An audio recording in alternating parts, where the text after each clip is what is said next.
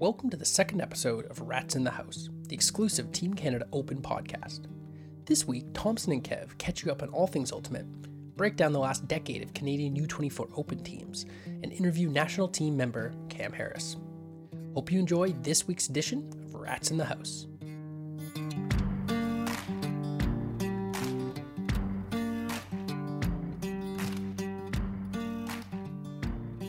Hey boys, welcome to the second ever episode of Rats in the House. Today we got a great episode for you. We do a little quarantine check-in as per usual, get you up to speed on all the news in the world of Ultimate, not a lot, spoilers. And then Kev and I in our feature piece here, we're going to break down the U24 Canadian Open teams. We'll get into a little discussion about that, which one maybe is the greatest of all time. And then later on in the episode, we've got an amazing interview with Cam Harris, recently engaged. So we brought him on. We have a great chat with him.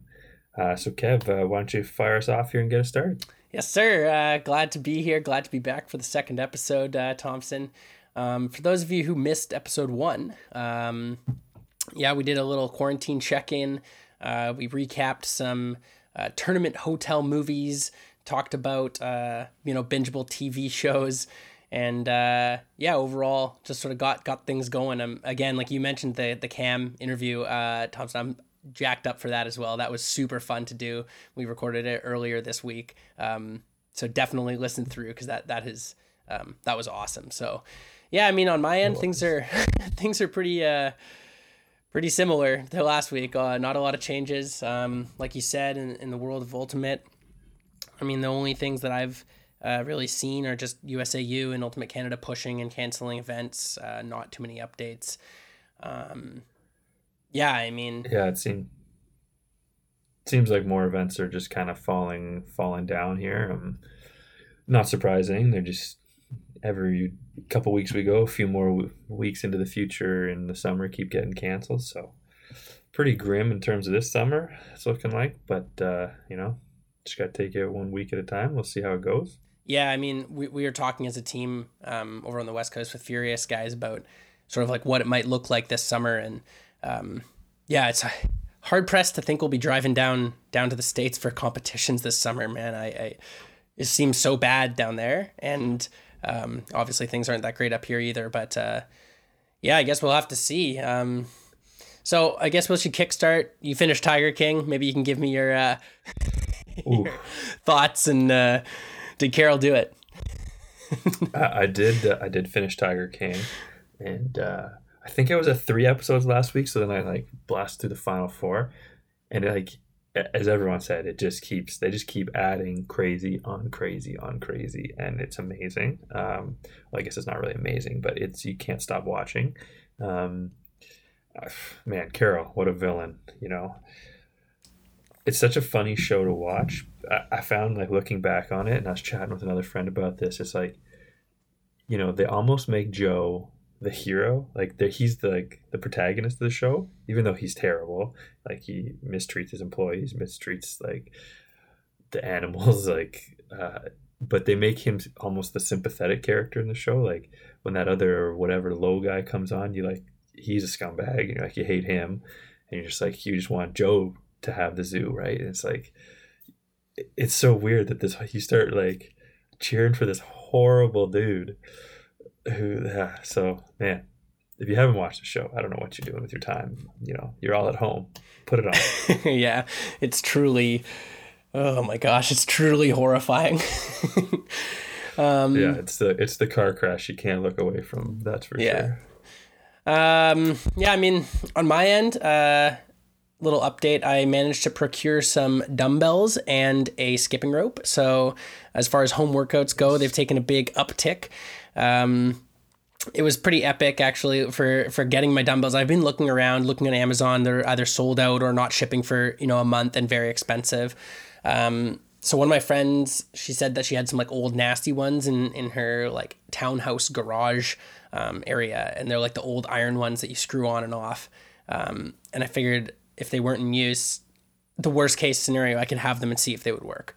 And they do, which is great, but getting them was a total disaster. I decided I would bike down because it's not very far, and I decided I'd get out, bike down there, pick them up. I threw on some panniers onto my bike, and I figured this would actually be pretty great. And worst case scenario, the bike ride home would just be tougher because I'd have more weight. Newsflash, don't bike with dumbbells in in your panniers. I started off the ride. I put them in. I'm like, at this point they're like 45 pounds a piece. That's 90 extra pounds plus the little bars. So let's call it an even 100.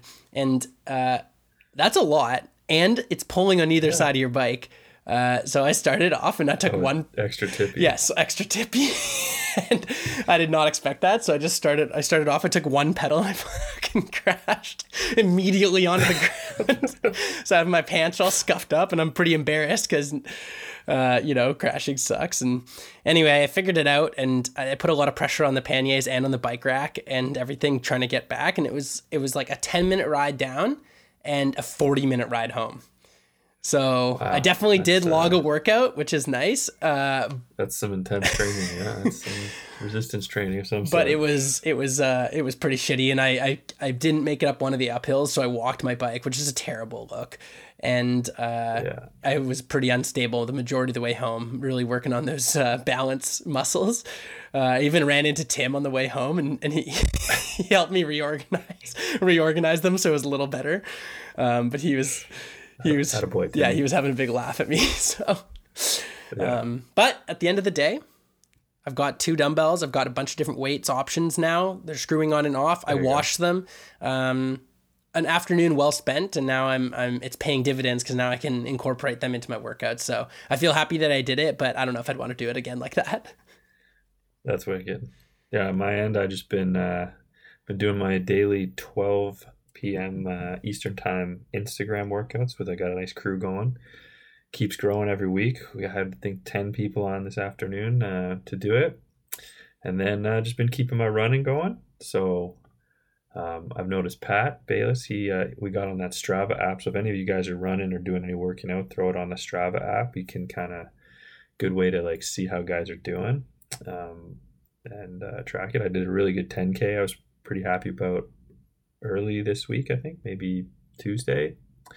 And put up a good time that I was happy about.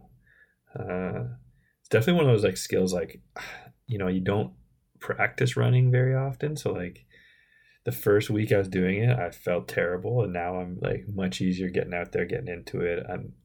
I find it so much easier to be like, I want to run at this pace and then just be able to do it and not feel like my heart is going to jump out of my chest. So, getting into it, my feet are like on the verge of being okay. I think like they're still not great, but they're recovering. Like they're getting to the point where like, okay, this is our life now. We're going to be in this kind of pain.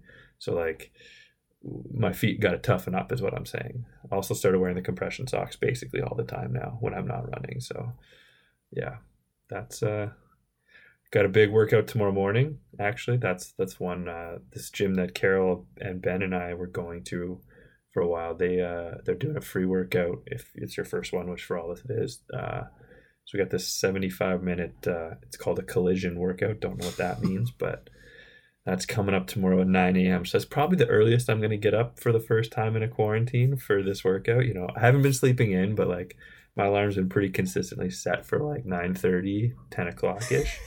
And I've been staying up pretty late too, so it's like everything's shifted, but I'm getting up early for a workout tomorrow. So attaboy. Nicely done. I mean, yeah, I know Bayless messaged me as well and said, get on that Strava app, get running. I will, and I am running. I have like a loop now near my house, and I do it to kind of warm up for my in-home workouts or my like garage laneway type workouts. I'll loop it. It's about 3K, so it's not. This isn't a big run by any means, but it sort of gets me going, gets me sweaty, gets the heart rate going, and then I add some skipping, and then I'm kind of off to the races. So, maybe I'll catch up with you someday. I think one of my nightmares is like, that type of person. This is just a description of a general person, like a 48-year-old man who is into long distance running. Like, I'm not going to be that person. I can already tell, like that's I have some uncles that are like that. And I know some people, they're just like posting on their Facebook and they're like, I finished a 163-kilometer run this morning and I got up at 6 to do it. And, it's a slippery slope, Thompson. I'm just saying. So when we get out of quarantine, I appreciate that you're doing the running and it's good for fitness, but just watch yourself, all right? I don't want to check Facebook in 15 years and see you running marathons before work in the morning. So, yeah, you're the guy wearing the like tight compression pants, but that's it. No shorts over top of it. You know that guy running down the street? That's the guy I'm talking about. Jacket. Yes. Don't worry, I haven't thrown the high vis jacket. I'm fully decked in Frisbee gear still, so you can tell where my priorities are. Attaboy. Yeah. So it's the one problem I've been having. This is a weird little anecdote here. Is like, it's sunny now, and it's like, my eyes tend to water a lot when I run. It's not just cutting onions when I run as well. And so like, I'll throw the sunglasses on. I got this nice pair of Oakley glasses that they got the like rubber things on the thing. Like, I wear them all the time. They're not for sports, but like, I'm like, oh, I'll throw them on. I'll get going. And if I get on a long run, I start to sweat a lot. And then they just like get covered in water. And then like, I can't see. So I'm torn between like taking the sunglasses and not taking the sunglasses. Cause like when you first get out there in the sun, it's super sweet to have the sunglasses on.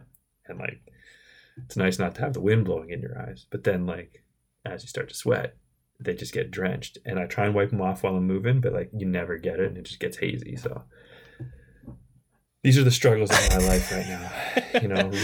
Real tough problems I'm dealing with. And you're obviously running fast enough to get wind in your eyes. I don't know if I've ever felt that way. So that's pretty impressive. Must be taking those downhills at a pretty high clip. Oh, the downhill's my favorite part. Oh, well, I know we wanted to touch on a few things we missed last episode. One shout out, I know Dre messaged me after. We've been out here on the West Coast. We've been starting an online euchre playing community. So we have a Slack workspace, a website, stats, score reporting, and we have like 40 to 45 members between Victoria and Vancouver, and we're playing sort of like nightly. Anyone can kind of get a game on any night type euchre thing. It's called the East Van Euchre Club. Check us out. Anyone nationwide, continent-wide can join in. So if you're feeling like you want to get some games of euchre with the boys, feel free to shoot us a message and we'll get you hooked up in there. I know I was bugging Lloyd to do it, and he said that, quote unquote, he didn't know enough people in the club to join. So, if you wanted to join, feel free. There's only one way to meet them, Lloyd. There's only one way to exactly, meet them. And it's a real treat. There's nothing like hopping in a Zoom meeting room and seeing four people that would have never met otherwise playing some euchre together. So it's been a real treat, and it's been keeping me busy because I know it's just. How does the actual euchre game go down? Yeah, good question. Is it like an online? Yeah, the Euchre 3D is the app. So there's a really good app, and you can play multiplayer online games. But we have like a kind of a two-part system to be able to get games with people that you know or that are in the same club, let's call it. We have a Slack workspace, and Joel Bellavance, who many of you know from the Ultimate World, he works for Slack, so he really stacked it up. He knows how to set those things up. So it's amazing with like bots and everything. So basically you just post, in there, hey, I'm looking for a game. And more often than not, 3 people will be like, yeah, I'm in, or the first people to wave their hand or whatever. And then you form a room in the app. So once you know you're in for a game, then you can add those people, and then you can play a best 2 out of 3 or something. And that's where it's been going really well. We have over 250 games logged, maybe 300 now. And we have, we've got a new website coming out soon. We're working on the back end, so it's been keeping us busy because there's no Ultimate League and no gyms to go off to. So in the evening times, if you want to fill your time, projects. Exactly. Yeah, man. Izzy and I started playing Diablo 3 together. There you go. There's a throwback. So that we started a little campaign there, and we've been playing some Animal Crossing too. So if anyone else on the team's got a Switch and you're playing some Animal Crossing, hit me up. Let's see visit each other's islands. You know what I mean? I do have a shout out of my own. I missed, I gave Lloyd the shout out for Harry Potter, but I'm remiss that after I said Lord of the Rings last week, that I didn't mention Tolly. Pretty epic. So the guys in the group chat mentioned it, but we were watching, I think we were on the bus on the way to some trip down into for the AUDL. throw Lord of the Rings on. Everyone loves it. You know, it's a great thing to put on. You can come in and out, as we mentioned last week. And totally, like, he's watching it pretty intently. And at the end of the thing, he's just like, wait, why do we care about these midgets? PC is always. So I had to throw that out there. Yeah. So totally, we love the midgets and we love YouTube. So there's your shout out. Nice. Sweet. Well, let's take it into this week's featured discussion. Thompson and I, brainstorming ideas for what to talk about. And we think this one will resonate with most of the guys on the team, especially those that played in the U24 program, or at least have been following the U24 program over the last decade, because it's been 10 years since the first one. Let's move into the discussion. We're going to talk a bit about the relevant U24 open teams for Team Canada, and talk a bit about how they finish, their coaching staff, break down sort of the top players from each roster. And then later on in the episode, we actually asked Cam about his 2010 U23 experience. And obviously you guys won the gold medal that year. So Thompson, why don't you kick us off and walk us through that 2010 team a little bit and talk about that gold medal team? Yeah, the gold medal team, the only one, not a big deal. I kind of get into it a little bit in the interview with Cam, but that was my first time ever playing with Team Canada. So it was a fantastic experience for me on that part. But we had a really fun team. And so that was and also being the first time, for U24, nobody kind of knew what to expect, even the guys that had played juniors before. But I think it's just such a cool tournament. You get out and it's just people of that age group. There's no other divisions. It's all just young adults traveling for the first time. But our team, man, it was awesome. It was we had there's 4 of us that are on this iteration of Team Canada. So you got myself, Cam, Dre, and Lloyd. Conveniently, all of us were O-liners in that tournament. So, we got a bit of chemistry going. Quite a few other notable players there. We had Prez, big guy for us. Aaron Liu, for those who don't know his nickname, Prez. Kev, your brother, the first Underhill I ever met, in fact, was Blair Underhill, playing with him on U24. We had John Norris. We had Will Ranson, the party operator. Adrian Yearwood. Everyone knows Adrian now. Jeremy Norden. And everyone's favorite teammate, Dan Danzig. So, among many other guys out there, of course, but those are some notable guys. And what an experience in Italy. My first time to Europe as well, so that was awesome. You know what? It was crazy because we're in Italy and I'd never traveled for a international frisbee tournament before. So I took some vacation time. I started my trip in France, went to Paris, went to the south of France, got to Italy. I couldn't tell you a single thing about Florence, right? We spent 10 days there, but as most of us know, when you get to these international events, you don't see the town you're in unless you take the time before or after, right? But I didn't know that. So it was we had the first day, the intro day, where you go to the town square, so you kind of see it, but you're hanging out with the team, you're kind of interacting with other teams, you're listening to the speeches or whatever, so you don't actually get to explore really. And then it was, hostel, the pizza joint, the fields. That's kind of the 3 places I saw of Florence.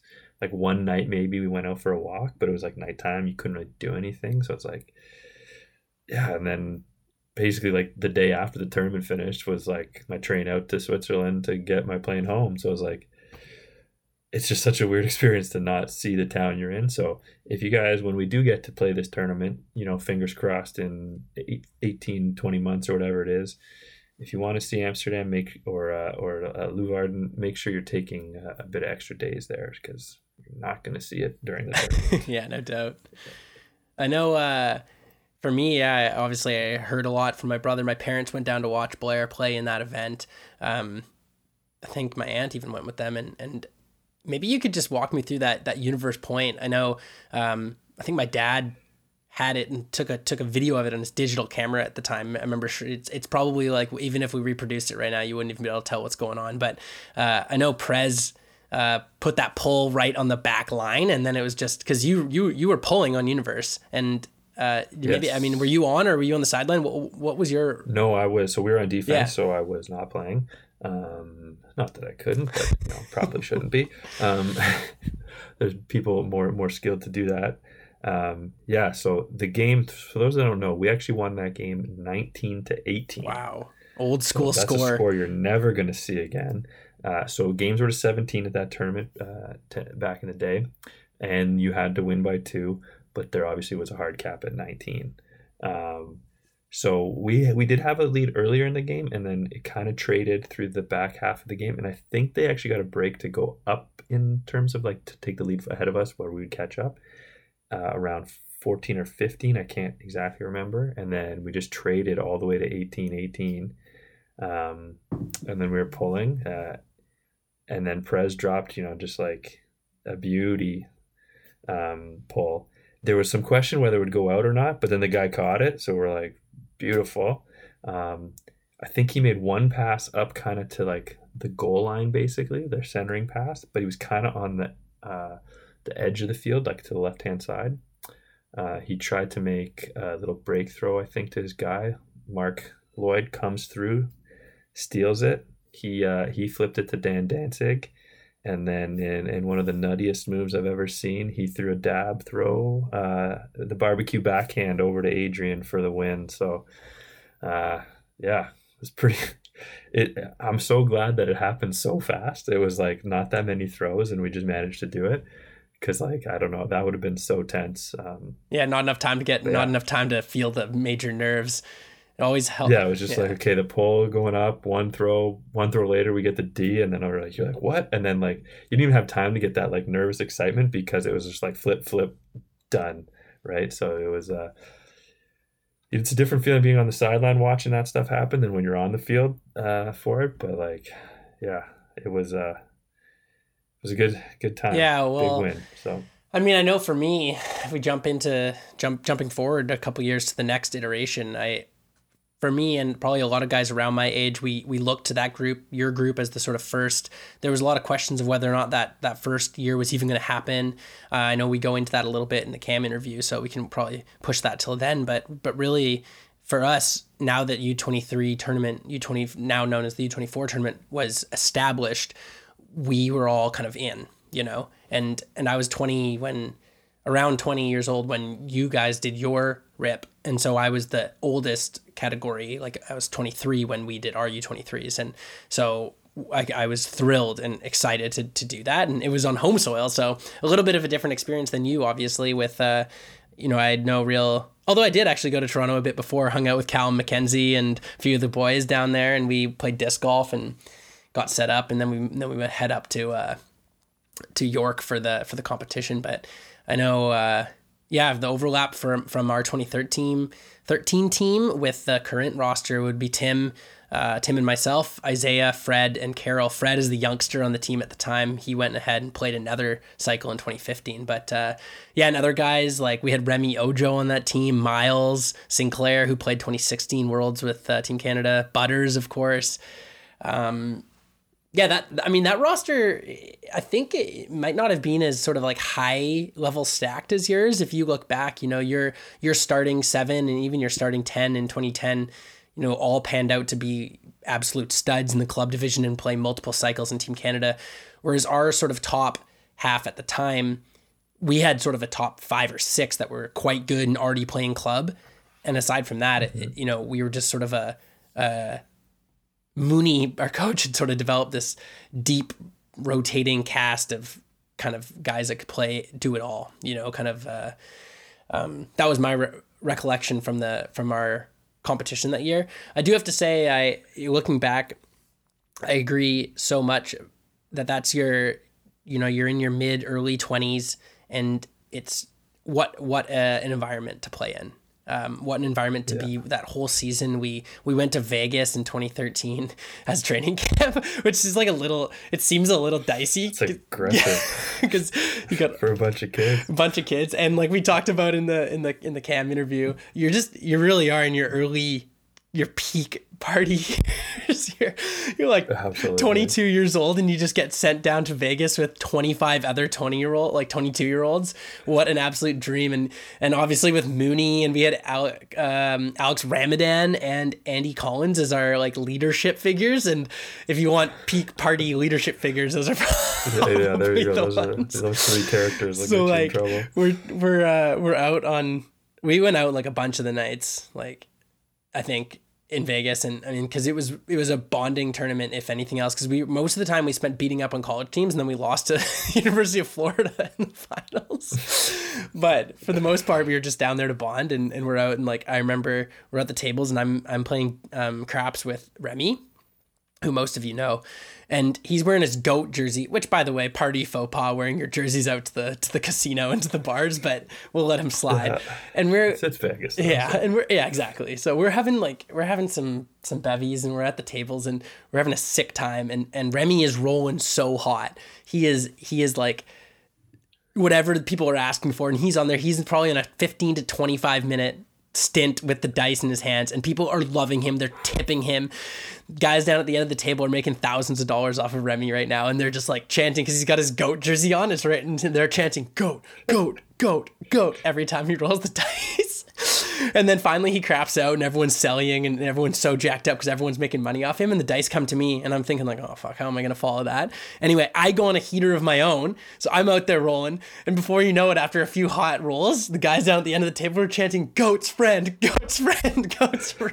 That's hilarious. So we're out there. Meanwhile, our backs are to Andy Collins, and he's over there, and he's playing blackjack, and he's just like calling his wife for to get more money, because I just remember Collins is he's busting out. He loses like $3,000 in like an hour and a half, and he's like, fuck. He's like, fuck this, and he's all rattled, and he's That's insane. trying to redeem more money to get back in the tables. So I know we got robbed of a Vegas trip, but never go. You got to go in with the money in your pocket. You got to expect to lose it, and that's all, right? yeah, exactly. And I mean, I love playing table games and stuff, but I hate losing money. So it's a tough battle when you go to Vegas, because you're gonna lose the money. I hope we get a chance to go again, because it just feels like this crew. We were pretty hot in 2016 when we went to Vegas as well. It just feels like we gotta have some good juju, but I don't want to jinx it. So knock on wood. To bring up a guy on your roster there, the 2013 from the notables category you mentioned, Butters. That was the emergence of Butters. For those that don't know, he came to the your U23 tryout year, and nobody knew who he was. I think he'd only put mixed team on his application.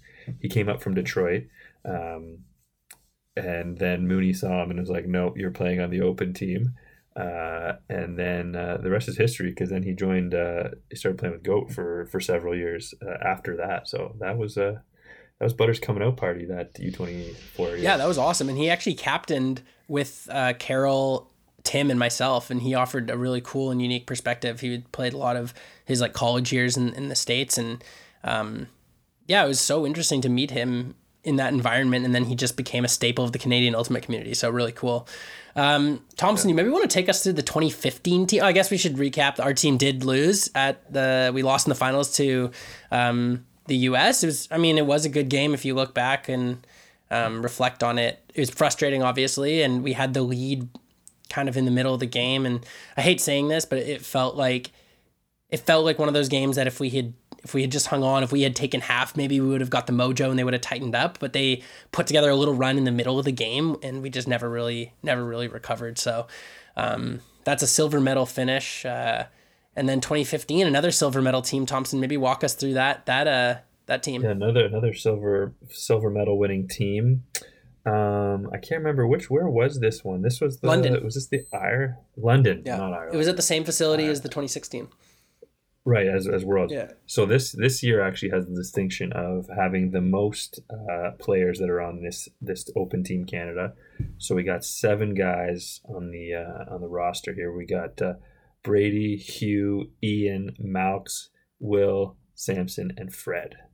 So those 7 gentlemen all on the team. A couple other notables from that team. We had Gagan, Kevin Grew, Nate Hurst, Petey, and Burrell was on that team as well. So lots of guys in the scene still. playing on all sorts of teams. Yeah, like you look at those guys and like you got a solid team. Mooney repeating as coach again, and I think he added Dime for this one. So those of you that know the Dime, like another just like insanely funny, great ultimate mind. Just a hilarious coach. Like he's kind of like a little scattered, but like he knows what he's talking about. He just isn't always like the best speaker, but like such a good dude. Yeah, like again, it's funny like having played in the U24 system and then like watching like 4 more iterations afterwards. Like you feel like a sense of responsibility and like you really like you want to see them succeed and like they feel like your little brothers almost when they're out there on that one. And you're like, so like this year having like so many of these guys and like a bunch of the West Coast guys, like I didn't know until these U24 years, because like on your club team sometimes you're a bit hidden behind the stars and the bigger names, and then you come to these U24 events and you get to watch guys from the other coast and you're like, oh man, like this guy's amazing when he's put in this like premier role. And like you kind of get like a preview of what a player is going to be like in 4 or 5 years, because like they're the top guy at that time, and you kind of got to earn your time on your club team or on the senior national teams. So it's a great way to kind of like see the star players of the future. And I think this 2015 year is kind of like the vector for our team, where it was like 5 years ago, so these guys were still young, and now they're solid men. And you can see, like, you look at the 7 guys I mentioned, and like they're going to be integral pieces of this team, this 2020 or 2021 Canadian men's team. Yeah, no doubt. And it's funny you mentioned Mooney Mooney repeating and bringing on Dime. I guess I failed to mention that we also had Davis in 2013, because shout out to Big D for leading that team. He kept Mooney and Ramadan in check. You need somebody. Yeah, exactly. And yeah, in that 2015 year, I mean, there's that story. We'll have to piece it together from secondhand, but we know Mooney's barking at the officials and getting into it on the sideline, and then gets booted from the game.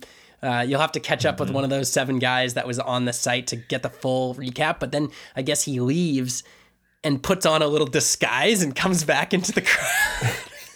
It's just the most Mooney thing ever. It is the most. I think I picture the glasses and like the nose with the fake mustache, and like Mooney just putting that on and then going up into the bleachers. If you ever get a chance and you want the non-PG version, you got to speak to Mooney himself, because he will give it to you in some colorful words. No doubt. If you'd like them. So yeah, maybe we could have him on sometime and he could give us the full lowdown from that tournament. Yeah. Well, and there's another thing that team, I remember now that it's coming back to me, that team, they adopted Furious's at the time break cheer. And I don't know if you remember this, but we had actually poached it from the Oregon State men's football team for their first down cheer. And it was pretty like, if you remember it, it was pretty aggressive, but it was just sort of like a pointing. Was it like the chop? Yeah, the chop. It was the chop. Yeah, okay. and it just sort of escalated. I remember it's so funny looking back at this. It's like, because that team took it to the next level, that 2015 U24 team. And I remember watching on the live stream, I'm like, oh shit, is that what our cheer looks like? Oh man, we might have to edit that. And I remember that's what I kind of love about like this age group, is that like you can kind of get away with being a little bit of a dick. Like, because everyone is just sort of like, yeah, they're young, they're still kids. Like, there's a bit more emotion that's like accepted to come out and accepted to like, like in college, spiking is like legitimately a thing. Every point, like, almost. And then in a club game, if you spike it now, you're just like, you're the biggest douchebag on the field if you're spiking like the disc in someone's face. Yeah. Like, but like I remember when I was playing university, it's like, yeah, man, you're trying to taco discs. You're trying to like make the creative, funny spikes, and so that's what I love about this age group, is like the chop. It's aggressive, but like it kind of works for that. For sure. That age range. For sure, and there's like elaborating on that. I remember that team did it pretty aggressively, and then we sort of edited it in Furious, and it kind of fizzled out in our team. But a bunch of the boys on that team that were Quebec boys brought it back to their like club and college teams.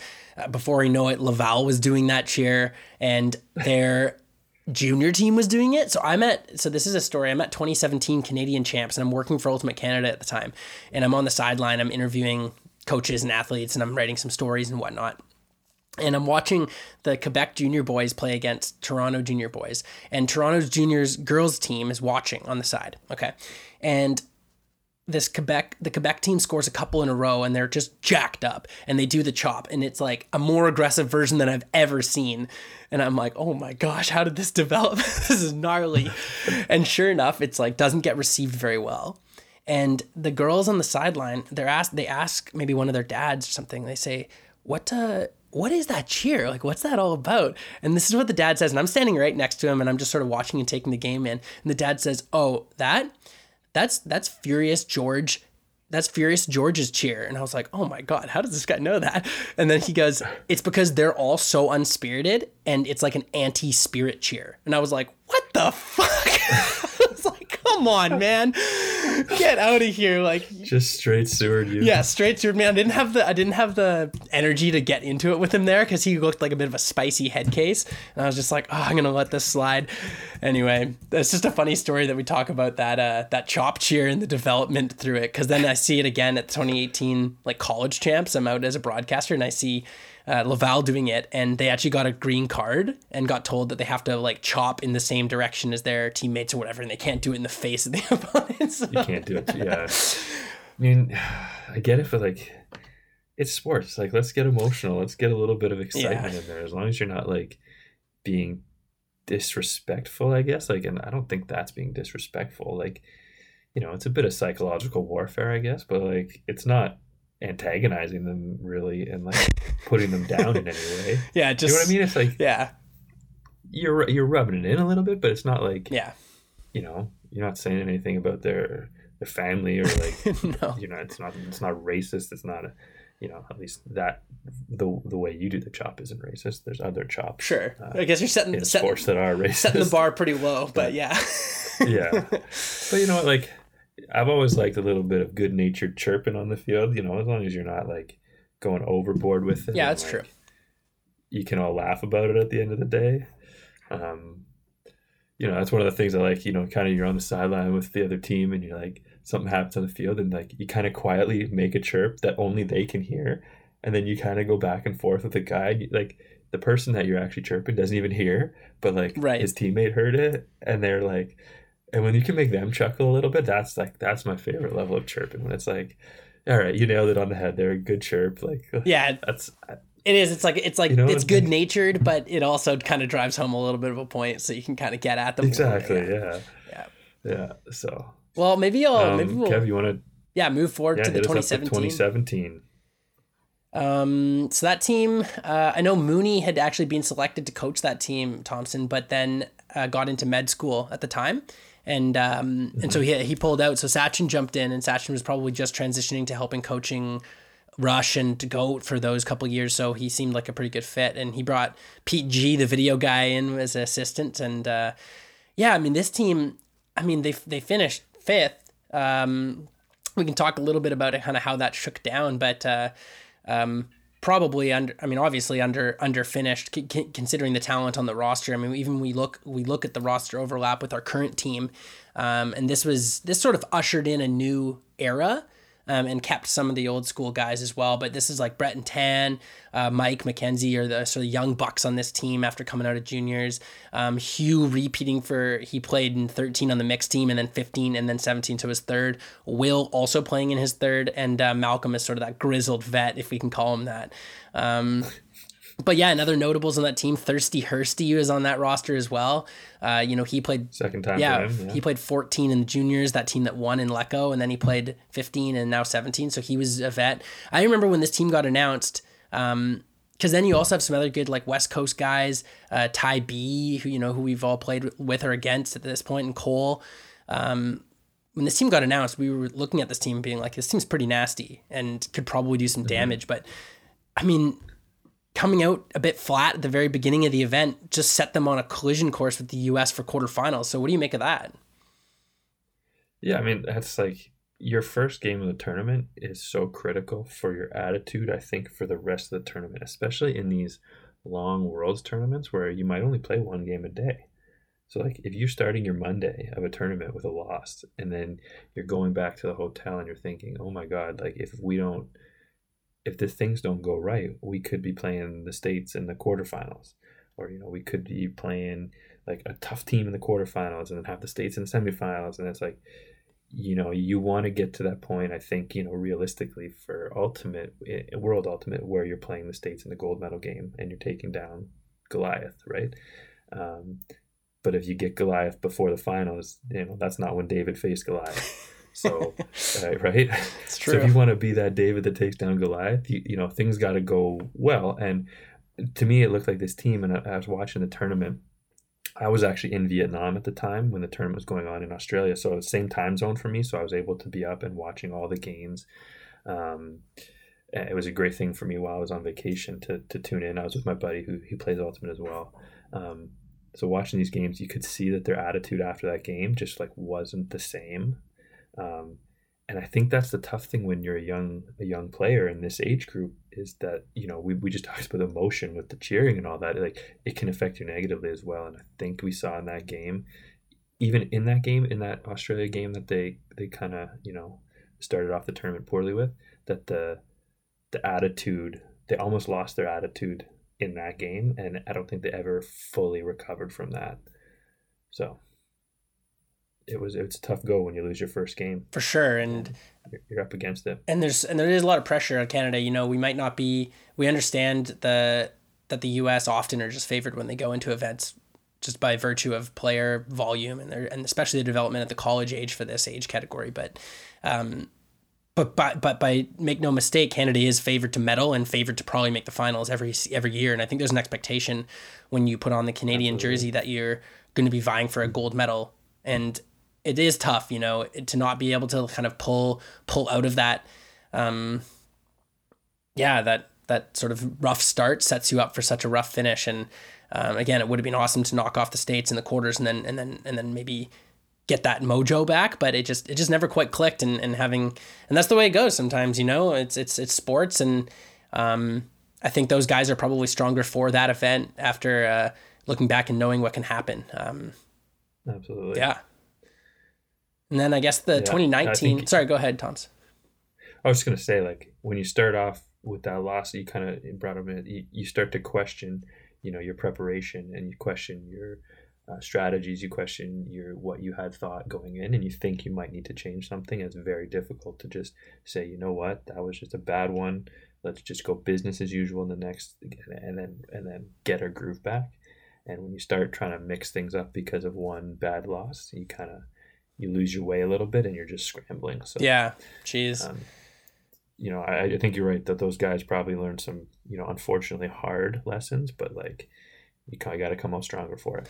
Yeah, and then moving to 2019, obviously probably not a ton to go off of here just because it's so recent.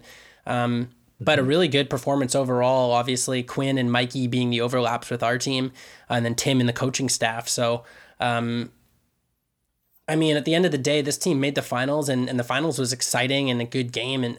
This team was good, just good top to bottom, a pretty good. We played against them in a warm up game earlier in the year, and as much trash talk as I like to talk to the young boys while we're battling them. They were good. They're just really solid. Cole Keffer making a big impact, obviously, for that team. Cole and Ty are guys that, on the West Coast here who grew into really solid playing roles. Obviously, I know Kinley was also on that team, but Mike and Quinn playing a big role on the O-line as like a goal scorer. So, overall, a really solid season, but again, just a tough finish against a good U.S. team. Yeah, absolutely. I think we'll see in the future, like a lot, like kind of the bubble that we're seeing from 2015, that's going to shift, and that this 2019 team will have that and maybe more. And I think what you said is like when you played them, that they were a tough team. I think looking over the representation we have, just the athleticism of these young guys now is like, I remember me 10 years ago at this tournament, and like all of us, like we were like string beans, like not that athletic. Like Frisbee itself has changed in that regard. And, there was athletes, like people that are athletic, but it wasn't like being in shape wasn't like the top priority. Like your match fitness you got through practice, through games. You know, you weren't like, there was no mic, there was no HSP, there was no mesocycles. I didn't even know that term existed, right? Like you didn't have all this stuff. And like these guys coming in, like Mikey is like, he looks like he could be, you know, like play professional football. These guys look like they're like, they've been going to the gym since they were 12 years old. And, you know, so like, yeah, it's a different beast. What I mean? It's like, it is a different beast, and they're coming into these tournaments already in better shape. And I think it's gonna lead Canada to some good places. But it's just, it makes me jealous of what happened, what could have been. Yeah, well, I feel like that's probably a pretty good place to stop, Thompson. As we move forward, I know we've got Cam, the interview with Cam coming up. Maybe you can just take us through what that looks like. Yeah, so we got a little interview with Cam coming up. Obviously, he got engaged, so we're gonna chat with him. We're gonna go through all the engagement story, hear it from him, and hope you enjoy it. So, without further ado, let's send it over to Cam. All right. Well, we're thrilled to welcome to the show Aurora, Ontario native Cam Harris. Cam's a Canadian University champ, a 3-time CUC champ, a 2-time world champ, member of Canada's World Games team in 2013, an 11-year veteran of GOAT. Obviously, pretty much done it all when it comes to Canadian Ultimate. Cam, welcome to the show. Glad to have you as our first ever guest. Thanks, Kevin Thompson. Pretty excited to join the prestigious broadcast. Welcome to the show, Cam. Well, let's just jump right into it. There's one thing Kevin didn't say in the bio there. You recently got engaged, so congratulations, first of all. Thank you very much. That is true. So we'd be remiss if we didn't jump straight into that story and then get onto the ultimate stuff a bit later. Guys want to know. So dudes, give you congrats if you didn't know. But first of all, how did it all shake down? Now, I saw you about a week ago Saturday. You actually walked past my house and our dogs kind of saw each other through the window and started barking. Was it that night? I got to know. It was the next night. The next night. Okay. Yeah. Otherwise, you would have been the first to know. So the way it kind of went down, and I like to think of it as there were 2 avenues of the way I had it planned and how it actually shook out. So I'll kind of go in a little bit of detail on each, because the way I had it planned would have been phenomenal. So obviously it's a big moment. Everyone, well, by everyone, I mean me, is very nervous for it. And not necessarily nervous because she might say no, but nervous because I wanted to create a good moment and a good memory for her. So I wanted to make it very special. So my idea was to get a whole bunch of sentimental quotes from her best friends from elementary school, high school, university, workplace, and her family, to try and give her a bunch of feel good, look how much you're loved by all of your friends. And then I would slide in one of those, will you marry me, into a little quote jar that she was opening up. So that was the premise of what I wanted to do. And a few days before, we were talking about how we're, even during the COVID quarantine, how we're still wanting to have date nights and try and do things that are a little bit still unique, that make you feel good. They're like, oh, you know what? Let's have a date night on Sunday. And in my head, I'm already thinking that's when I'm going to do it. And I was saying, we'll get dressed up, we'll clean up, we'll try and stay a little bit isolated and try and like create a moment within our house. And I was like, oh yeah, awesome. So in my head, I'm like, perfect. This Sunday, it's going down. So I phoned her parents the Sunday morning. I got their blessing, and then went through with it the Sunday night. How it actually went down was after I had already put all the wheels in motion, I spoke to her parents and was, got their blessing, so to speak. I get home and Kim's like, oh yeah, I ordered Indian food for dinner. I'm like, oh, well, not exactly the romantic meal I was hoping for, but we'll deal with it. You're both just absolutely stuffed after dinner. And just trading out on the toilet. Oh my God.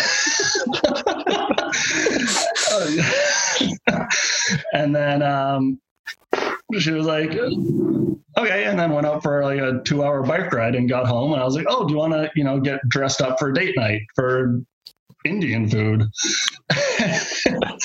And she was like, nah, I'm good. So we were both kind of sweaty and dirty and gross. And I was like, well, I'm already doing it anyways, so I'm not going to build the courage to do this again.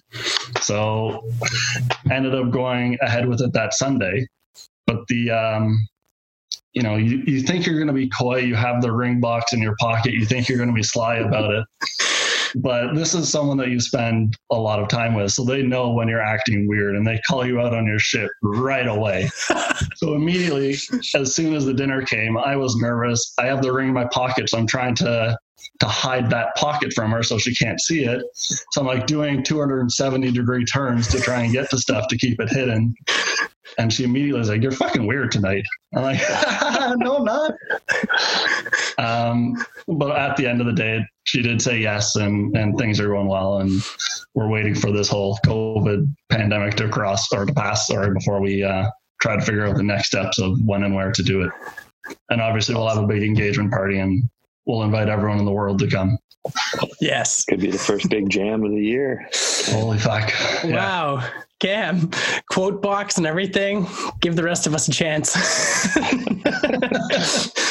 I guess, so I'm pretty sure the only player on our team, I'm not 100% sure about this, to actually be married is Brendo.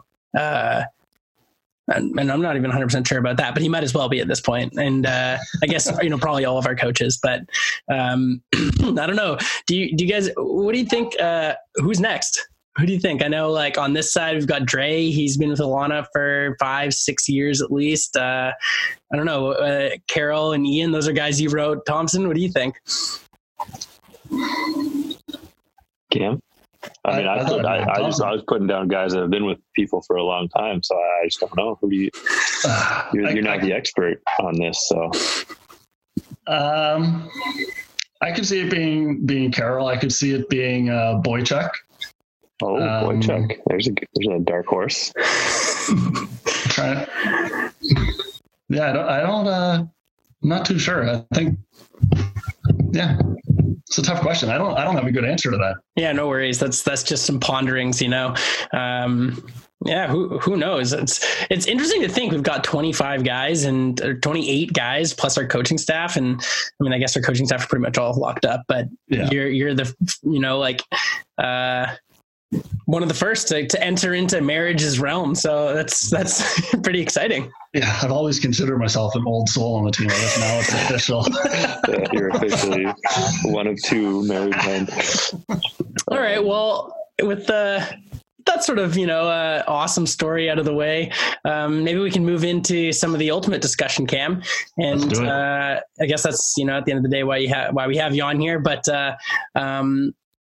we're not going to necessarily have to jump back all the way to the first time you threw a flick or the first time you went out to your first tryout or anything like that. But maybe we could jump into once you were in the competitive sphere in the early 2010s kind of time. And, from all accounts, you're noted as a competitive guy, a fiery player. Looking back to your college, I've played against you for a long time. Looking back to your college and your youth days, maybe you could talk about a rivalry with another team or with another player that you look back on being one of your sort of most intense, maybe even nasty rivalries, and talk about it and any stories that go along with it. I think as I've gotten a bit older, I've mellowed out a bit. I'd like to think I've gotten a bit away from the hot-headedness. It's still in there, and Thompson can attest to this. It still comes out every now and then. Every once in a while. But I would definitely, during the university days, I'd have more than my fair share of rivalries, let's say, for lack of a better word. I think one of the ones that really pushed me to be better was one with Keelan Way, who was a member of Carleton and Phoenix, and eventually became teammates on U24s, I think was the first time. But we had a bunch of really, really nasty games. There was one game where I can't remember if it was him. He ended up taking me out of a point. It was a backpack, and I was dealing with a bit of a bad knee at the time, so I took an injury sub. And then same point, and this is an 8-1 game. This is not close. We were up at the time. I had to throw that one in there. Good clarification. Yeah. And then points going on, same point. He ends up taking out another one of our teammates. So I'm like, well, fuck this. I'm coming back into the game. And we got into this huge heated argument of, can the same player come back into the game on or the same point of an injury? I was like, I don't know. But you're not keeping me off the field, so I'm coming on. I mean, Obviously, they can. In a much more animated way at the time. So, I mean, that was one of the moments. There were a lot with Carleton. We had a couple really bad games where things got a little bit less spirited, but ultimately, the way it ended up coming out, where Keelan and I were teammates with U24 and again with TFP in 2012, it was awesome. Like, found out he's just such a good, genuine dude, and he's a lot of fun to hang out with. And it's just good rivalry on the field because we're both hyper competitive people that wanted to win. Yeah, it's funny. Earlier you said you're an old soul. I kind of see Keelan in the same vein. You know, it's kind of quiet on the, like when we hang out on those U24 teams and the 2012 Canadian team. So it's like it makes total sense you guys would butt heads because you're like kind of play very similar. You get very emotional on the field, but off the field you guys are both like such calm, cool, collected guys. So that's an interesting one that you brought his name up. So We had to fight for who was the legitimate old soul of the team. We really had to hash that one out on the field. Yeah. And one of the more modern, I'd say, nastier players I find in the sport, only from the sense of I think they bend the rules a little bit to be in their favor and don't play with as much integrity as I'd like to see, would be Dalton Smith, if you've ever played against him or familiar with him. Watching back some of the footage from some of our rush games where we played against them, it brought back a lot of emotions from the times we matched up and brought out probably the worst side of me. But ultimately, I think it's to his detriment because I usually play better afterwards. That's what it is about you, Cam. You get fired up, but you go into beast mode when you get to. So, you know, sometimes you go over the edge a little bit, maybe, but like there's that peak of the mountain there we want to get you into sometimes. So. Oh yeah. Cool. Any other guys you want to mention, or is that good with that? I think those are the two that summed up kind of my early years and then the more modern era. Sweet. So we mentioned we're talking about some U24 rosters this episode here. You played U24. In fact, all three of us have. We played together. Maybe we could look back at the inaugural U24, which we were both members of. What did it mean to you? I mean, any stories that kind of like pop into your head? I know that's 10 years ago now, but how do you think, this is the big topic here of the show, how do you think our team, best of all time, stacks up against subsequent U24 teams? Team Canada's. I think 2 out of 3 people on this podcast would unanimously agree that our team was by far the best. That's just democracy right there.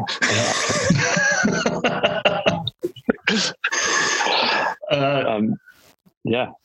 What do you think about that 10 years ago? Yeah, I mean, I look back on U24 with some of the most fond memories of playing Frisbee, and especially inaugural one being in such a culturally iconic place as Florence was pretty cool. And the fact that we're going with, or at the time we went with, 60 people that are all within that, 18 to 24-year-old range it's a pretty wild experience. And it was a lot of fun to be there with just such a good group of people. And with it being in Italy, we had so much time to bond and gel as a team because we did everything together, and it was a ton of fun. I remember I did a lot of traveling that year with Lloyd before the tournament, and he would mercilessly make fun of my Italian. I would try to order food in Italian, and oh man, I would just butcher the language.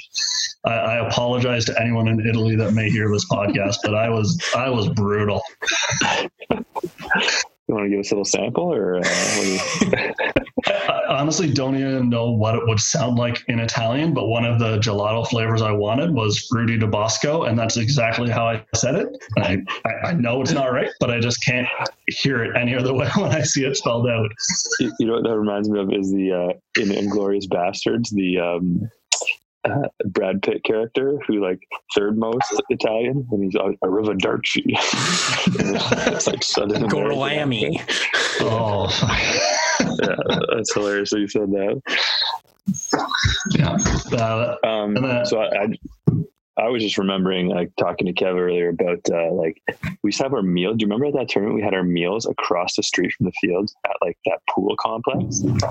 So we literally have like the tournament dinner, and then like we could go swimming right after. And it was like all the teams, like the girls' teams, our teams, everybody was like having dinner and then having this huge pool party every night. It was crazy. It was pretty wild. And like, that's what I mean of having so many people all in the same age, all in the same place together. It creates a party atmosphere that was so much fun to be a part of. Well, yeah. And that's one thing I remember. It's like you have so many people from that sort of like 18 to 24 age range. And that's kind of like peak party age range, if you will.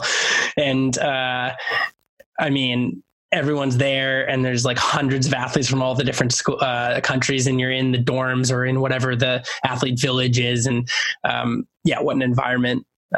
I mean, ours was on home soil. So ours was in Toronto. So that was pretty cool for us to be kind of like the home team. Every time you walk around, you're a little bit more comfortable. So it's like a different type of cultural experience because everyone's kind of looking to you to help kind of guide and set an example in your own home soil. So I thought that was pretty neat.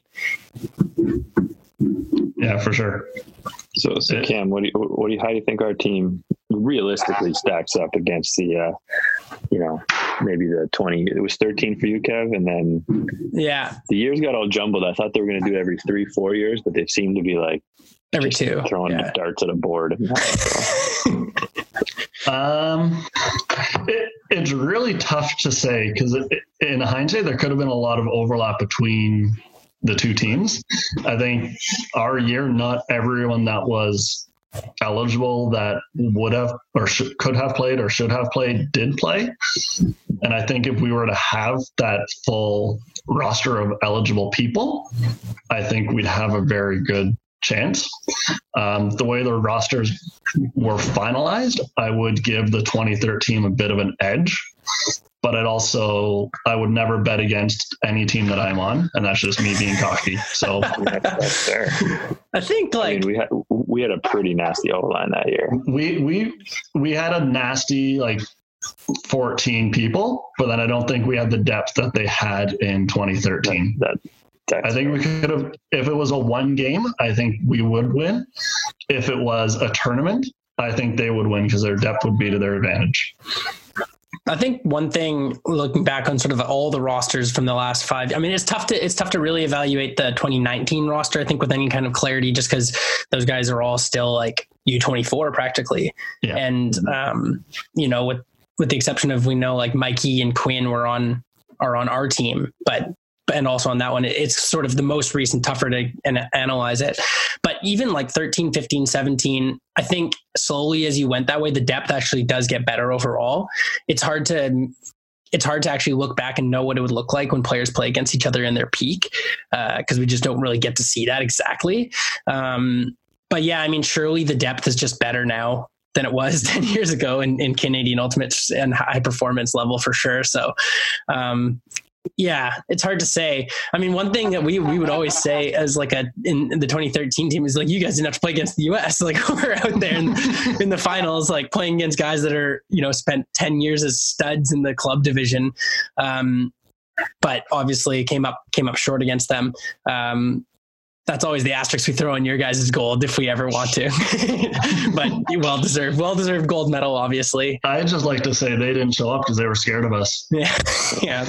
Couldn't get their shit together for the first one. Unorganized down there. Yeah, it's pretty cool looking back. I mean, we were looking at the roster overlap it's cool to see that 10 years ago, U24, they're still like U2 and Dre and Lloyd are the sort of overlap with the current national team. So 4 from that year, and then 5 from our year, with Carol, Fred, Isaiah, Timmy, and myself, and obviously tons of like notables in both those teams that have played in former Team Canada iterations. So it's cool to see the cool to see the longevity of some of the players as they kind of have gone along. Mm-hmm. And I definitely think that U24 system acts as such a good springboard for people to start their careers on a world stage at a young age, and then get all of that experience of being a stud as a young player and then growing from there. Absolutely. I mean, I missed playing juniors. I was playing juniors at the time, but I just for some reason I couldn't make it out to the tryout for juniors. And so U24s was my first opportunity to play on a national team. So I remember when they were actually starting it up, there was kind of whispers of it happening. And a few of us who never played juniors actually petitioned Ultimate Canada to be like, we need to make this happen for us. Because I know Ultimate Canada was kind of like, well, if the US doesn't go, should we not go? Like, they're kind of going to support the US. And we actually sent in a petition with 100 people. I don't know if you remember, Cam. It was Adrian Benedict and I spearheading it. Being like, no, we want to go. We're going to pay. We're paying for this. So why would you stop us? We'll organize it if you want us to. We'll take all the responsibility. And as you're right, it's such a good thing for people who maybe missed juniors because they didn't play back then. They started in university, or now you're an adult and you can travel on your own. It's an opportunity to go out and see the world kind of as a young adult and maybe party a little, Kev, your prime party years, as you mentioned. Prime party years, that's your true. Prime party years, yeah. It's no chaperones. You're an adult now. Do what you want. So I think it's a fantastic tournament. So yeah, and I remember when I was so I would have been turning 20 in that year, and I had agreed already earlier in that year to go with Invictus to World Clubs in as the sort of development was happening. And I remember there wasn't Reddit Ultimate, and there wasn't Ulti World and Sky and anything like that to help guide whether or not these tournaments were going to even happen. It was just forums and email threads. And I remember just kind of making the decision that I didn't even know if this U24 thing was going to happen. So I bought my return flights from Europe to go to Prague and back with the Invictus team, Calgary boys, which was 60% Furious that went to that competition. Yeah. But then obviously Russell and Norris, those guys did both. And Will Ranson, those three did both. So they just went straight from Prague down to Florence. And at that point I was like, oh, fuck. They were just off to their next awesome adventure. And I was just straight back to the airport heading home. So that was but I'm glad I got to do it in 2013. Yeah.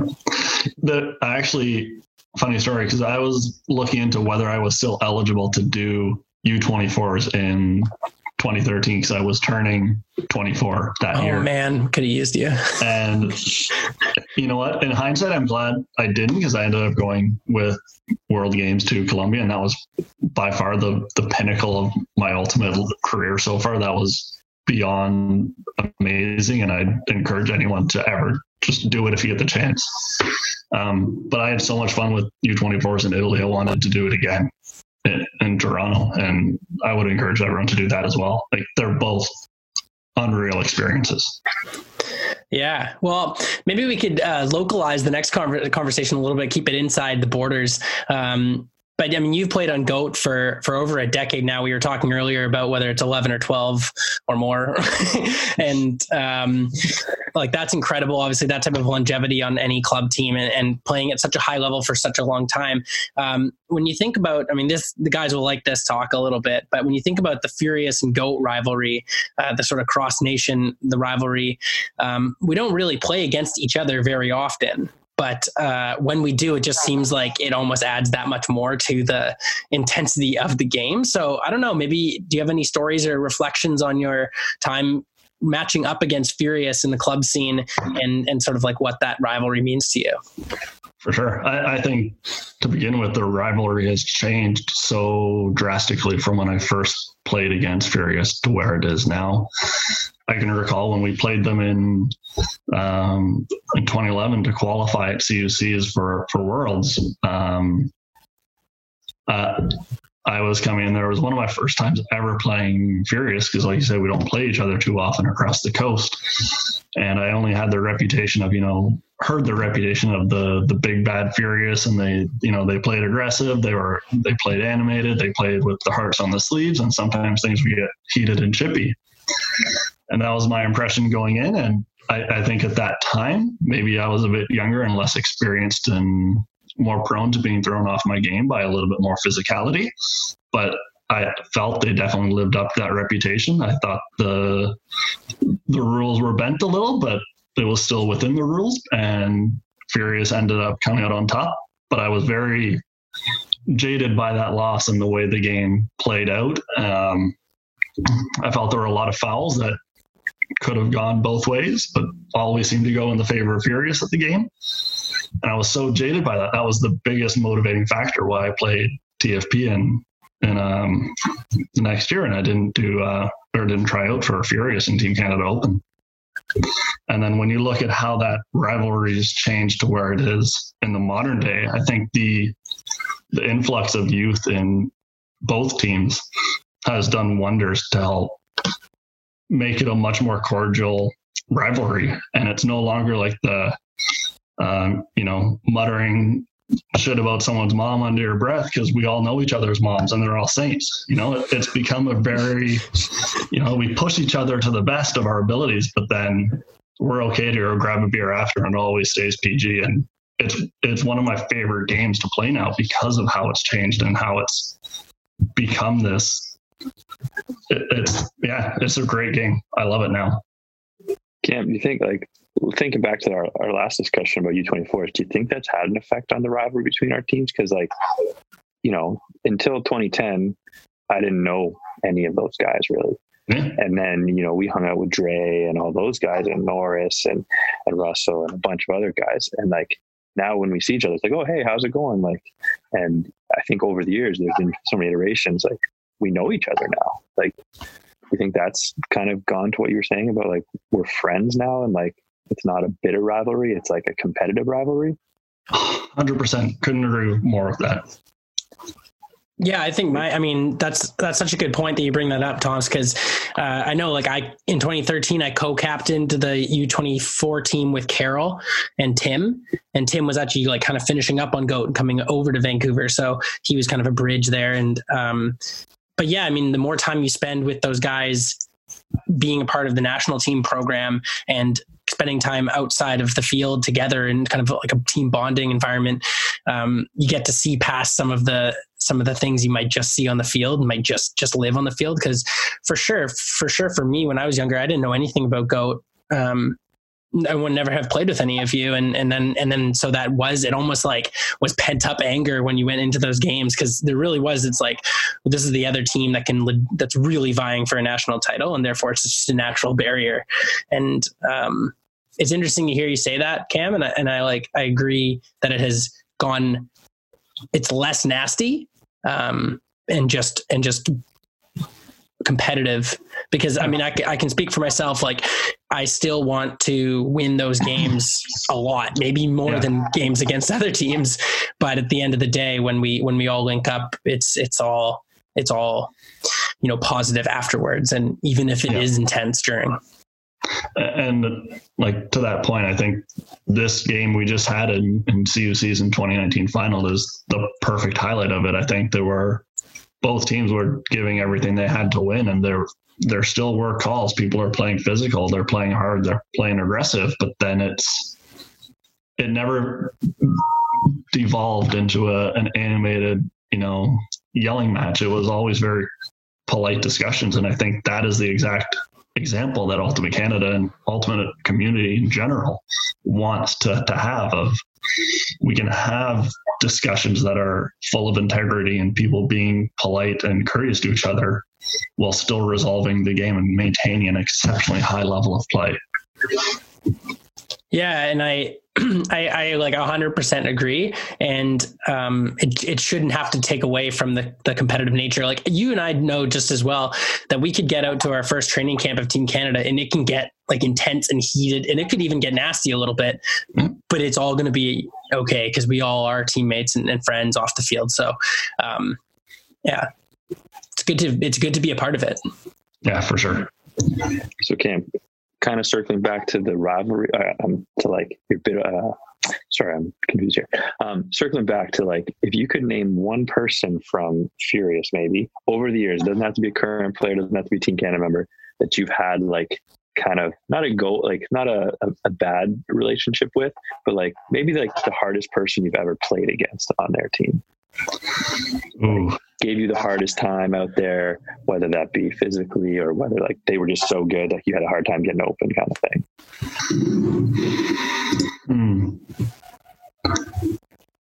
Well, this might be a little bit off the books, and I think it was a byproduct because I was a lot younger and less experienced with how to set up and get open. But I think Big Cat back in the day was a challenge for me, and he did a really good job of stepping on my feet to make sure I couldn't get open. Yeah, I'm sure he's not only would be a physically demanding opponent, but also he was never shy with running his mouth a little bit too. So I'm sure that didn't help. And I literally mean stepping on my feet. Oh yeah, I know. He's been known to bend the rules. Cam, I'm gonna actually switch gears here a little and take us back into the quarantine life that we're living right now. And before we move on to the Rats quick quiz, could you maybe answer for your Team Canada boys here, if you could pick anyone on our current team, Goat or Furious or Revolver or Ottawa or Winnipeg, anyone on the team to be quarantined with for this period of time, who would it be and why? And anyone that you would not want to be quarantined with, and who would it be and why? So I think the why will be the same for both of them. And that'll make sense in a second. I'm a big fan of having a little bit of privacy, especially within my home. So I think the person I would want to be quarantined with would be Carroll, because he doesn't post Instagram or Facebook or anything, and then he's still a great guy. He'd push me to work out. He'd make me feel shitty about how much I can lift relative to him, and then I'd beat his ass in Mario Kart to feel better about myself. And then who I would not want to be quarantined with is someone who I think would post a lot of in-house activities to social media. Love the guy to death. He's the teammate of the year, but it would be Jackie Howe. I love it. Same reasons for and against. Maybe we should send him over so we can get like some inside footage of your place, Cam. It's like this Fortress of Solitude over there. Thompson, do you have any other questions before we move on to the Rats quick quiz? No, man. This has been awesome. So. All right, cool. Get to the quiz. All right, let's see it. So the Rats quick quiz segment, we're going to try to do it with all of our interview guests. This is how well you know your cross-country Rats. So for Cam, we'll be interviewing him about guys on the West Coast. We'll be asking him questions about guys on the West Coast. So let's jump right into it, Cam. I'll kickstart it with question number 1. You probably wouldn't know this because he doesn't let it on much, but this West Coast Rat is a trained Red Seal chef and works at a Brown's restaurant. Is it Dre? Nope. That's Will Vu. Make sure you mark that down so you know. Okay. I'm sorry, Will. We're going to move on to an easy one here, sort of. Who is likely the biggest golf enthusiast in Team Canada but despises disc golf? Oh, I'd have to say Dre again. No. That's Tim Sang for you there. The guy can throw the disc a mile, but he doesn't want to get out on the disc golf course. You know what? I was thinking it would be Tim Sang, but I thought he would love disc golf because he would just be so good at it. He would be, in theory. The guy loves golf, though. Yeah. Okay. All right. See if we can get you on the board here. Which West Coaster commonly goes by the nickname Hemp Papa? I say Isaiah, but I know he's not West Coast. I'm drawing blanks. I don't know who does that out there. That is Samson Hoy, and it's not because of his marijuana habits. Oh. Is it? Okay, we need a little story. Yeah, what's the story? I mean, you'd have to get. I'm both curious. You'd have to get Fred to tell you the story, but I think it's just simple word association. It's Samson, Samp Daddy, Samp Papa, Hemp Papa. Well, there's the what's that movie with Dave Chappelle, where he's the janitor. Half Baked. That's what I'm thinking. Right. Where he says, "I want to talk to Samson." It's like Samson. Oh, that's probably where it's drug from. dealer. So that might be where it's from. Oh, you'll have to talk to Fred. Fred will give you the full rundown for sure. Yeah. All right, question number 4. Which West Coast Rat was infamously cut by Patrick Mooney for the 2015 team, only to be added later on and wound up being a starter in the gold medal game? Was it 2015? Quinn? No. We'll give you another answer because Kit Quinn was like 12 years old at that point. I believe he would be that good even as a 12-year-old player. 2015. Give you multiple choice for this one. Braden, Hugh, Ian, Malcolm, Will, Samson, or Fred? I think Icy's about that age. Good answer. There it is. First one on the board. Okay, last question. Sorry, I had a good story about Icy. So before we played in 2016, during the tryout process, saw him play. And I was like, holy shit, this guy is phenomenally good. And I was like, this guy's immediately the equivalent of like a West Coast Carroll, but like 5 years younger, or 10 years younger, whatever it is. Like, dude, yeah, like a super impressive right away. Yeah, well, Mooney obviously missed that in the first time around. Well, TC mixed teams, any judgment from Mooney, we'll take that into consideration. All right, Cam, let's finish strong here. Last question. This West Coast Rat was actually born in Hanover, New Hampshire, the Granite State. Ooh. And he grew up in Toronto, for a hint. Oh, throwing up digits. That's a layup now, Cam. I think it's Dre. There you go. That's Dre. Guessed it 2 times, or guessed it wrong twice, but cashed it at the end. I knew Dre would be an answer for something. All right, Cam. Well, in an inaugural... I was expecting to be about his badminton, if anything, though. In our inaugural Rats Quick Quiz, you went 2 for 5, 40%. Which is the highest score ever. So you're topping our leaderboard. Also the lowest. I wanted to set the bar low for the next people to come in and soar. There's a teammate right there. I'll tell you one thing. You set the bar high as far as our first interview guest, Cam. And with our 40-minute free trial Zoom running out, we'll call it there. But thanks so much for joining us, dude. And looking forward to seeing how the boys react to your interview. For sure, man. This was awesome. Thanks for having me both. Thanks, guys. Thanks for coming on, Cam. Take care. See ya. All right. Well, huge thanks to Cam Harris for that. Obviously, didn't perform admirably on the quick quiz, but hopefully the guys will be more prepared for that. He was sort of the guinea pig, so no disrespect. But yeah, that was an awesome interview. Some cool stories. Getting a chance to catch up with Cam, and we look forward to hearing from some of the other guys in the future episodes, Thompson. Yeah, absolutely. So guys, in the future, if you're asked to be on the pod, just remember there is going to be a quick quiz. So maybe study up on your opposite coast teammates, because that's coming at you. That's going to be a little bit we do. But yeah, it was awesome to catch up with Cam and just chat to somebody new that I haven't chatted with since this quarantine began. And funnily enough, 2 days after we did film that interview, walking the dog, we ran into each other out in the park and caught up again. So it's nice to see some guys face to face every once in a while, even if you got to stay 6 feet apart. The dogs didn't, but it was nice to see Cam again. So hope you guys enjoyed that interview, and looking forward to talking to you next week again, next Friday, about maybe some little reading material that you can get into. That's a little preview for next week. Thanks, guys. Take care. I threw a wish in a well. Don't ask me, I'll never tell. I looked to you as it fell, and now you're in my way. I trade my soul for a wish, pennies and dimes for a kiss. I wasn't looking for this, but now you're in my way. Your stare was holding, ripped jeans, skin was showing. Hot night, wind was blowing. Where you think you're going, baby? Hey, I just met you. This is crazy. So here's my number.